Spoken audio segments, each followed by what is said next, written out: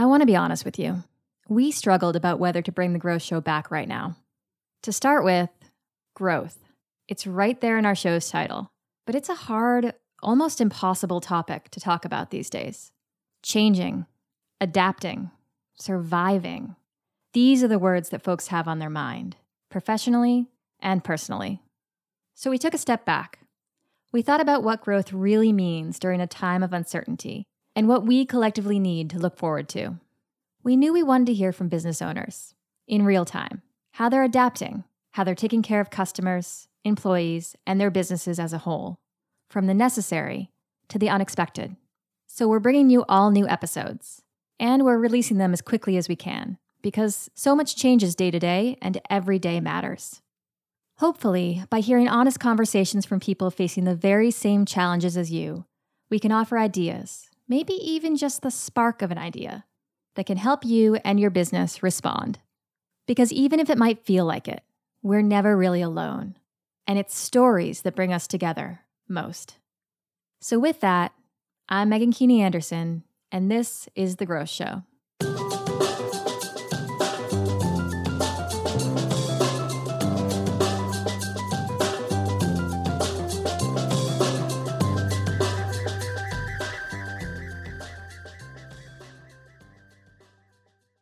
Listoke Distillery is a gin and distillation school located just north of Dublin, Ireland. But even in its pastoral setting, the company has been largely affected by today's difficult and uncertain times. Owner Bronagh Conlon is no stranger to either. After a decade in healthcare working as a nurse and midwife, she left to pursue a passion in distillation. She's also a breast cancer survivor, something that's left her at an even more increased risk right now. But this life experience has given her a unique perspective on leadership through this time. She's led with empathy and immediacy. Listoke, within mere hours, moved production from gin to hand sanitizer, meeting the needs of frontline workers and the general public. I talked with Bronagh about how she made that decision, her advice on what's important for leaders to focus on right now, and we even daydream a little bit about the cocktails we'll share in the future. It lifted my spirits, and I hope it lifts yours.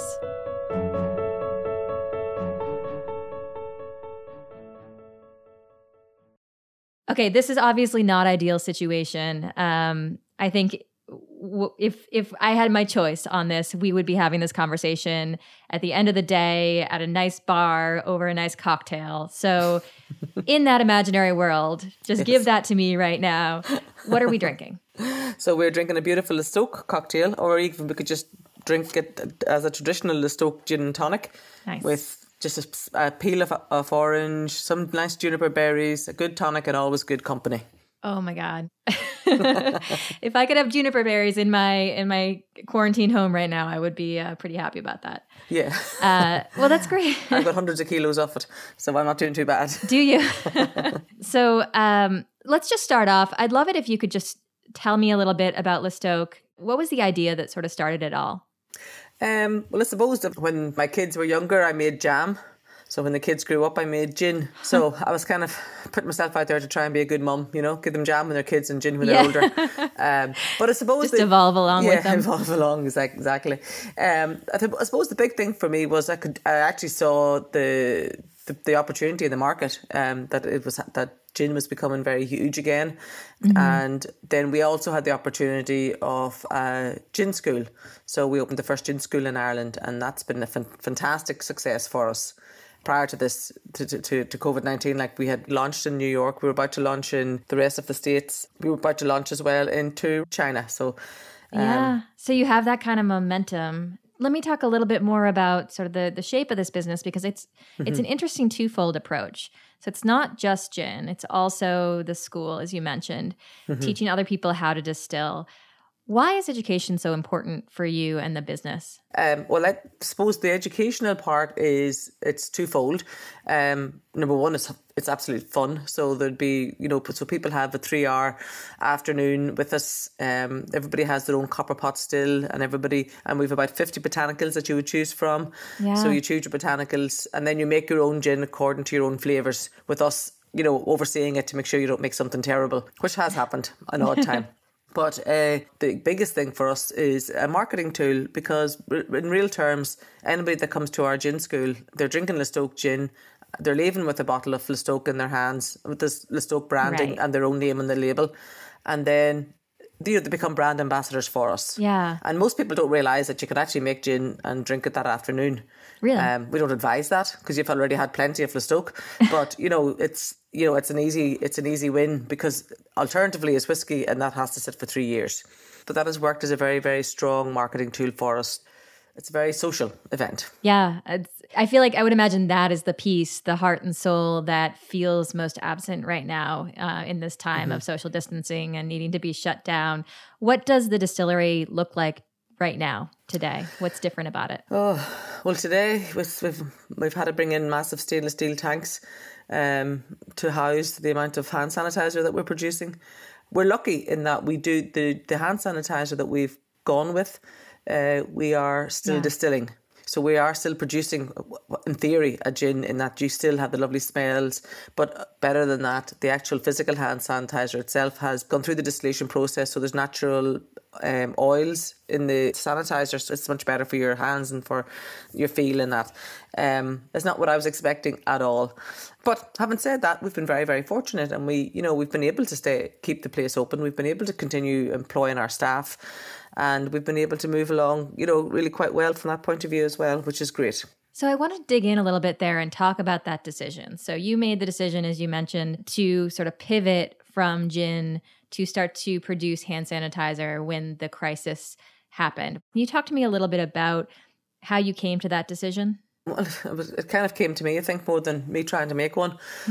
I suppose really what happened was on the Thursday, the 12th of March, I was actually going bringing some people on a visit to a couple of farms that are beside us that we use a product for. But because there was so much talk about the COVID-19 and what was happening with it, I felt that, for my own sake, because I've actually got a history of breast cancer, which I fought against and survived, and I'm doing very well. Yeah. But because of that, even I just sort of thought, okay, I need to keep myself safe.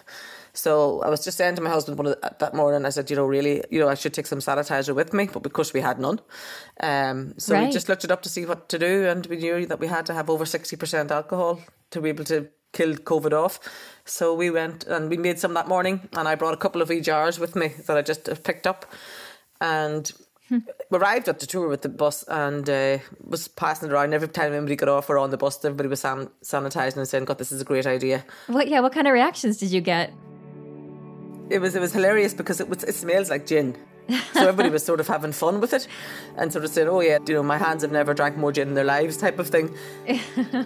I suppose the big thing was that there was quite a number of older people there, and immediately I could see the importance of it and the concern. And I think prior to that I hadn't really sat back and thought, what is this all about and what's going to happen next? And I hadn't thought of the impact it would have had on my business, which it would have absolutely, there'd be no business at this stage if we hadn't have done what we did. Yeah.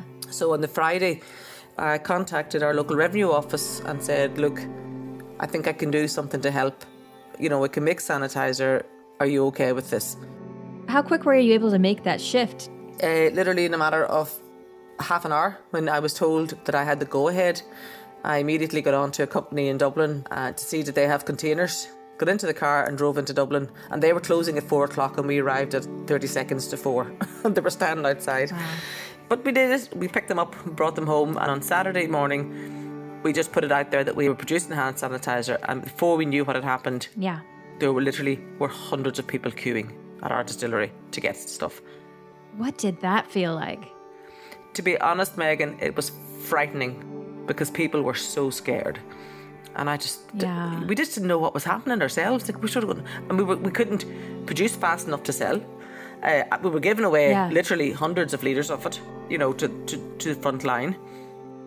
And by lunchtime on Sunday, everything was sold out.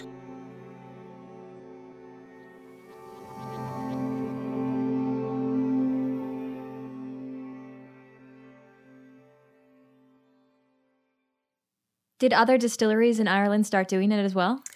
So they did afterwards. So we had got a bit of publicity on the Monday, and so the Tuesday was St. Patrick's Day. On Wednesday, then Jameson announced that they were supplying product for sanitizer. So there's quite a few now doing it. Yeah. When Jameson said it, everybody went, oh dear. And I just said, no, I'll never, ever be able to produce enough. Like, the more people can make it, the safer for everybody. Yeah. And that really was, it wasn't competitive. It wasn't anything like that. It was just, let's just do this. We need to be able to make, and we need to be able to supply adequate for everywhere. Like with the army, the police, the ambulance services, with all the homeless shelters. You know, there were so many people needing it. Not even just the public who felt so frightened as well. Yeah. It was heartrending, to be honest. I mean, it was a pretty rough first 2 to 3 weeks of it, because we could just see the fear. Yeah. Did you notice a shift in your team and your family, during those 2 week periods? Totally. Yeah.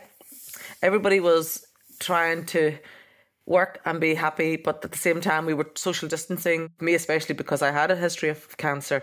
Like, we were meeting the front line every day because there were people coming to the door. So it was really to make sure that was secure and safe, and people were keeping their distance, and that I wasn't being exposed, or anybody else. Yeah.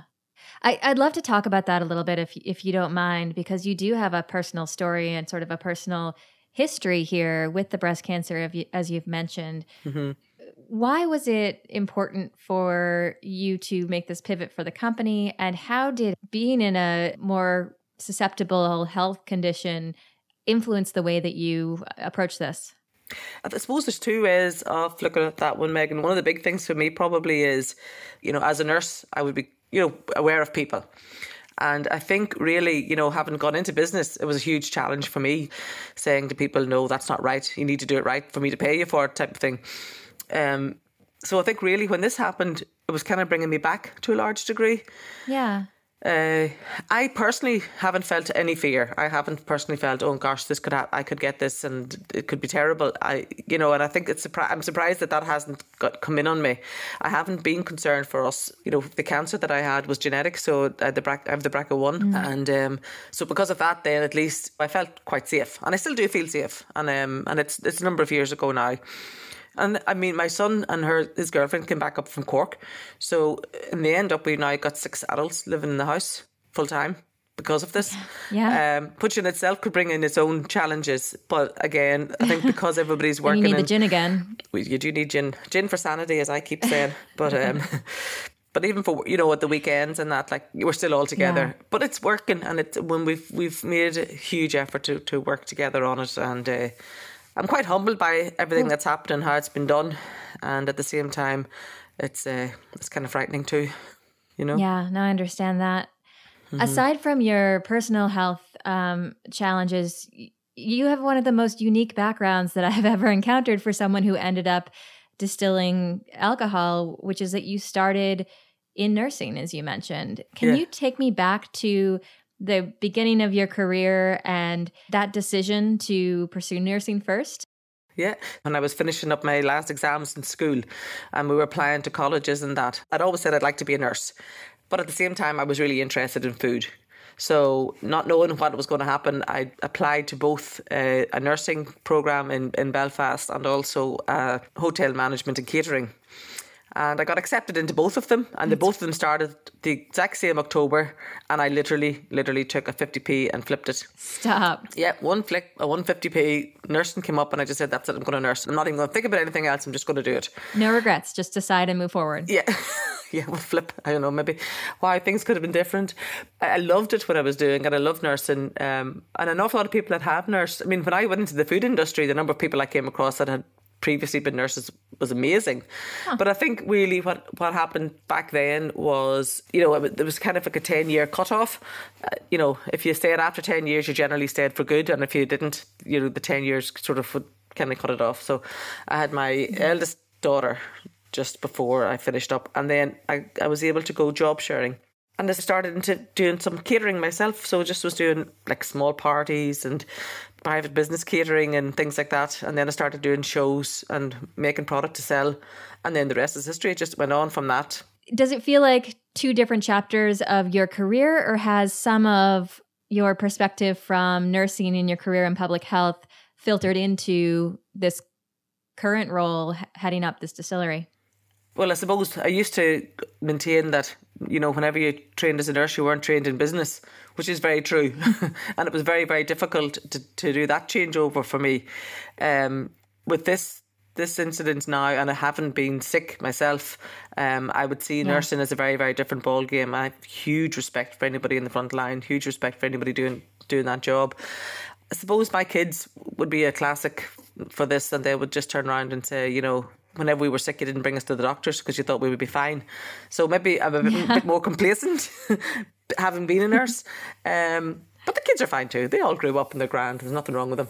I think for me, the biggest part of it is the ability to cope and to understand. And I mean, again, back to just the beginning, the middle of March when this whole thing started, like there'd been so much talk about it with China, and it was always going to be, it'll never happen us. And then it was here, and that fear and that fright, I'll never forget it. I'll never forget the people coming to the door that were just so worried. And I could really feel my background coming back to me on that one, especially. And even chatting with them and talking with them and encouraging them to keep going and whatever. Have these shifts away from priorities to address the urgent need, has it meant a closer look at your finances? Are you just living kind of month by month right now to carry through the crisis? Or, are you not even at the point of being able to think yet about the long term? Mm-hmm. So the gin school immediately had to close. So that was that source of income was gone, and it had been booked out to the summertime. So that all has to be still dealt with. But from a financial point of view, it's actually built us up a lot stronger than we had been, because we literally were in the process of doing an investment drive. So at least this way, we were able to say, right, okay, we can do this. We're able to pay wages, pay our rent, buy our materials, and get the product out. So it has helped us, and it has actually saved the business, I would say. Yeah, that's actually a nice pivot. I wonder if you worry much about smaller craft distillers in general and kind of how they're going to fare coming out of this. Yeah, it's going to be very, very hard. I mean, especially distilleries that are producing whiskey, because whiskey is so expensive to produce and it takes such a huge investment. There are a lot of gin brands out there that aren't that can just sit idle, for want of a better word, in that they don't maybe distill themselves. Somebody produces for them. Yeah. So some of those should be okay, but there's a huge struggle. For not just distilleries. I mean, breweries have the same problems. Yeah, beer takes a couple of weeks to create. It does. Right? Yeah, it does. But the consumer isn't the last thing on their list is beer, and it's a premium beer or a premium gin. That's the last thing on the list. I know sales have gone up certainly in retail, but it's not in premium. It's just in get me by products. I mean, the big companies are suffering. So if the big companies are suffering, certainly the small companies will suffer. Yeah. When we do eventually come back and restaurants are open, just the palate and the drinks that we drink and the opportunities that are out there, it just feels like it's going to look very different than it did before. Totally. We're looking at a totally different world in general. We're looking at people much more, I would like to think much more concerned for others. I think there'll be a lot more empathy out there, but also people won't just be walking in and hugging. Gosh knows the elbow shake is going to become the norm. Everywhere you go, there'll be hand sanitizers. That's going to happen. Into kids, into schools, into restaurants, into shops, everywhere you go. And then the numbers of people that can go in are going to be reduced. So that'll challenge bars and restaurants, because you're dependent on your covers. Your people coming in to be able to make money. But if you can only take half the amount of people in because you have to social distance them, then it'll be very, very hard for an awful lot of people to stay open. And the other big thing, I don't know if it's happened with you over there, but my goodness, here, everybody's starting to cook and grow vegetables. Right. There's so much of that. So people, they'll still go out, but they'll not probably want to go as much. And people aren't even going to have the disposable income to go out. So I think we're facing a huge challenge. I don't think there'll be anybody that will be affected by this one. Yeah.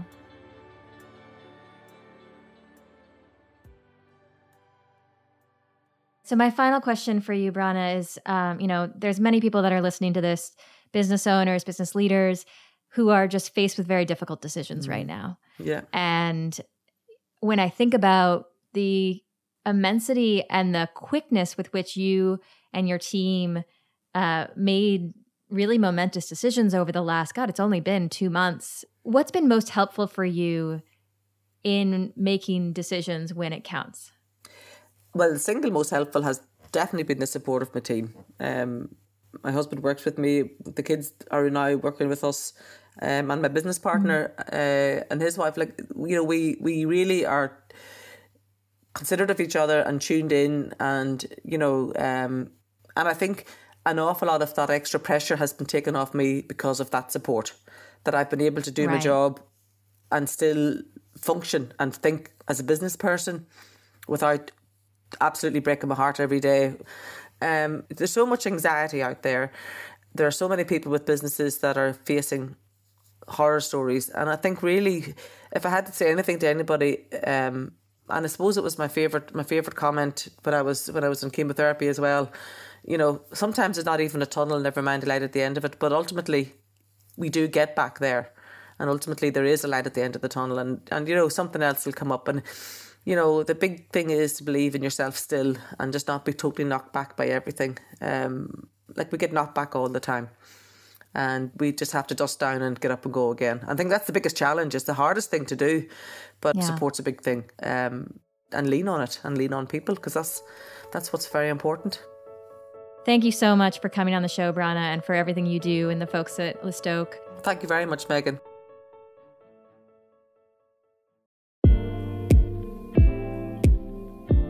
Today's episode was written and produced by Matthew Brown, with music from Tyler Litwin and Synchronize. We're running a slightly different schedule this season, so be sure to subscribe to the show now. That way you'll get all new episodes delivered to your podcast feed as soon as they're released. Before we go, I just want to say, stay safe and be kind to one another. We're all in this together. Thanks for listening.